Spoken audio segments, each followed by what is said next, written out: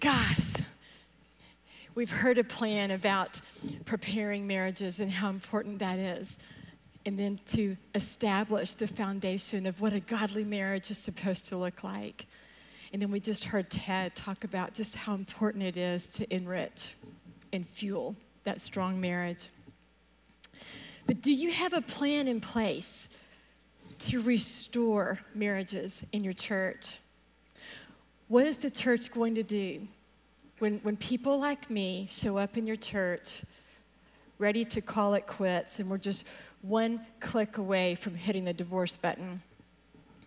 Every church must and can do something. It matters. About 2 weeks ago, a couple walked in our church, and the wife was just clearly in distress, tears, and just broken. And as she and her husband walked forward, and we said, "Hey, how can we help you?" This is what she said. She said, our church told us to go get fixed and then come back.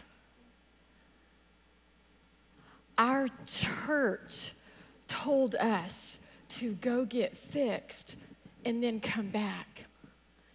And man, just my immediate response was to just grab that gal, which I did, and embraced her. And this is what I thought in the middle of that hug.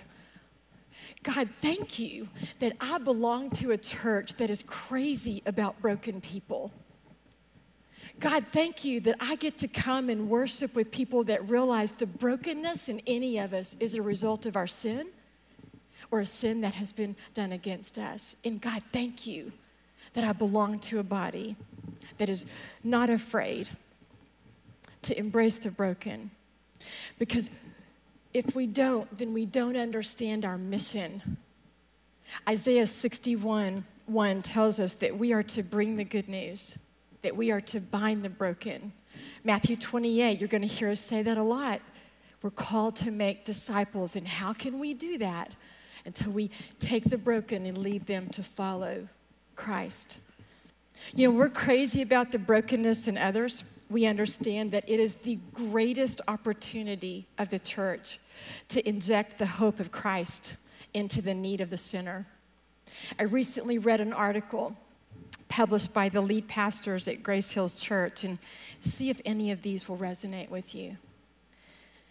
You know, when the church is crazy about broken people, we have a passion to see people get well. We expect broken people to act broken. Why wouldn't a non-believer do what a non-believer is doing?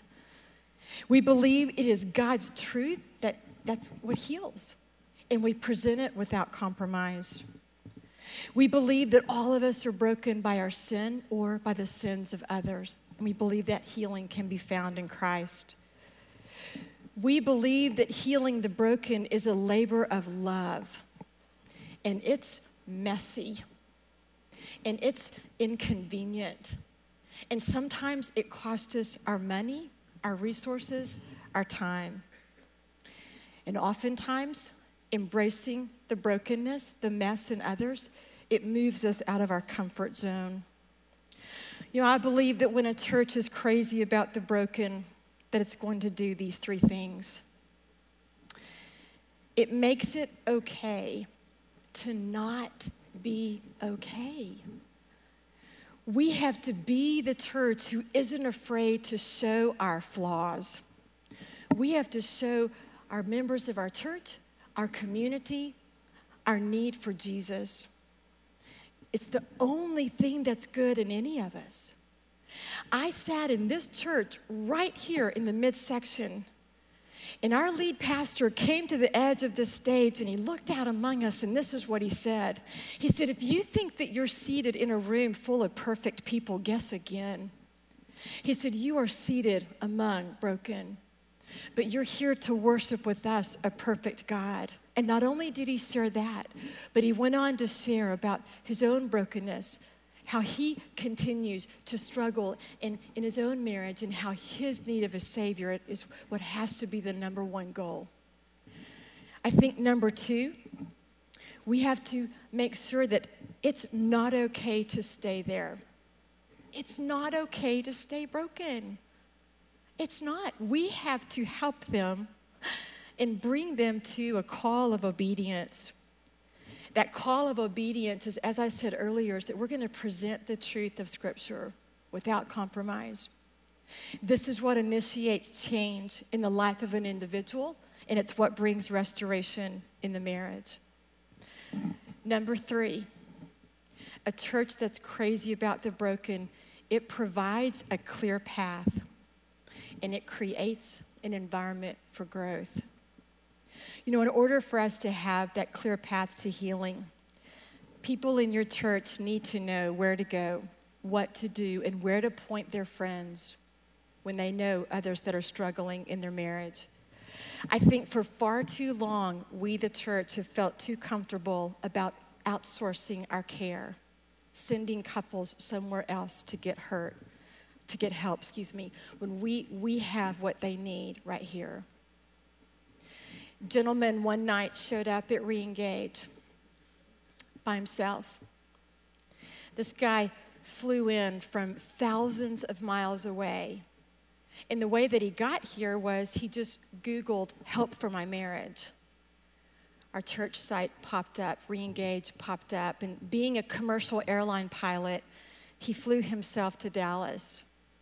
And he sat in the seats and he just began to listen and catch the vision of, hey, what is it that's helping these marriages come back together? And what he heard that night was the power of the gospel. Now stay with me. This guy wasn't a believer. Flew thousands of miles, came to a church, didn't know anybody, but he was seeking the answer. As we engaged in conversation with him and we found out where he lived, we began to reach out to churches in that region of our country. I was floored with the responses that we received back from a couple of these churches. One church said, hey, we don't have time. I mean, we don't have the manpower to help give pastoral care to this guy, and sorry, but we're not able to help him. The church needs to be the church. We have everything that we need, as 2 Peter 1:3 reminds us. God has given us everything that we need to pour into the lives of these men and women. And I realize that there are some ways that churches are helping marriages, and perhaps you're doing one of these. For some churches, it's pastoral care, one-to-one counsel. Or maybe it's programs that offer 2-on-2 mentoring. Or perhaps a weekend marriage conference or retreat. Or maybe a marriage intensive weekend to meet the needs of those in crisis. And then finally, several of you that are attending this conference have launched Reengage, which is a ministry that we use here at Watermark to help couples either enrich or restore their marriages. Reengage is a Christ-centered marriage enrichment program which gives couples a safe place to either reconnect, reignite, or resurrect. This ministry was developed in 2008, and it was designed to help couples understand God's design for marriage as well as guide them toward a relationship with Christ. It's a weekly ministry. We meet every Wednesday night. Some of you tonight are going to plan to stop in and visit. It's where couples can begin to work on their marriages right away. It consists of 2 main components, a large group and a small group. Large group time consists of teaching and then stories of hope. Small groups consist of 4 to 5 couples, along with a lay leader couple, which will take them through the 16-week curriculum. Do you know that everybody in our church, everybody in our community, and beyond, they know where to send someone when they're struggling in their marriage? We have hairdressers telling the gal in their chair, hey, come check out Reengage. Women, we do a lot of talking at the salon, don't we? We'll tell just about everything sometimes. We've got hairdressers in our community that have been through this ministry and their lives have been changed by Christ, and they're now leading and pouring into other women and asking them to come. Doesn't stop there. Bankers, doctors, we have divorce attorneys that are now sending couples here. Hey, go try this out before you think you're going to hit the final button and click divorce. The greatest one of all was the other night we had a pizza delivered to our church. And the pizza delivery guy, as he's pulling out a pen to have us sign the bill, it's a re-engage pen. I said, dude, where'd you get that pen? He said, well, my wife and I went through re-engage. It changed our marriage, and went on. There are several things that make this ministry work. And I think that what I'm about to share with you will make anything work. So here we roll. You want to know what changed my own personal marriage through this? 3 things: God's word, God's people, God's spirit. The power of authenticity, the power of being known. Isn't it interesting that our greatest fear is to be known, yet our greatest desire is to be known? Guys, vulnerability breeds connectedness in the body. When couples hear that they're not alone in their struggles, they come back week after week after week. Another part that makes a big difference is it's the message of hope. When couples who are on the brink of divorce or struggling, when they hear the very power of the gospel shared live and in person, when a husband and wife are talking about their brokenness and then the redemption part was Christ, they come back. I could stand and tell you story after story after story of how divorce papers have been shredded in this very building and used as confetti at a celebration party. Awesome. Finally, if you and I were to get in an elevator ride from the bottom floor to the top, this is what I would tell you. This ministry moves couples to a lifestyle. See, I didn't just go through re-engage for 16 weeks and check the box, we're good. No. It put us on a trajectory course of just intentionally pursuing Christ. It put us in a direction that we continue to run to and foster oneness with Christ every day and oneness with one another.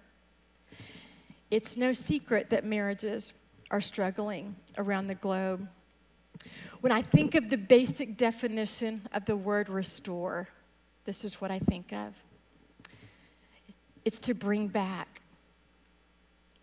This could be our absolute finest hour as we help couples in the midst of their brokenness re-engage with Christ and come back to their very first love. And for some of these couples coming in the door, they're meeting Christ for the very first time. The highlight of my day is when a spouse realizes the affair partner will never satisfy. The porn will never meet the need.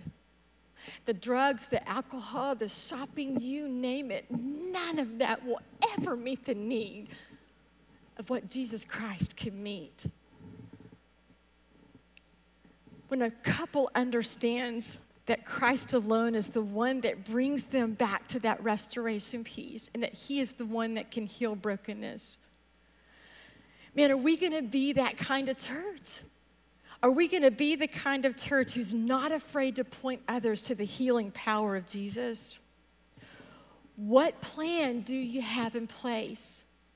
Man, I'm telling you, I'm in your church, I'm in your neighborhood, I'm in your community, I'm on your staff. Do you have a clear path in place? Everybody in your church and everybody in your community needs to know where to go when the truth of 1 Corinthians 7:28 comes to life. For those who marry will have trouble. Church, are you ready?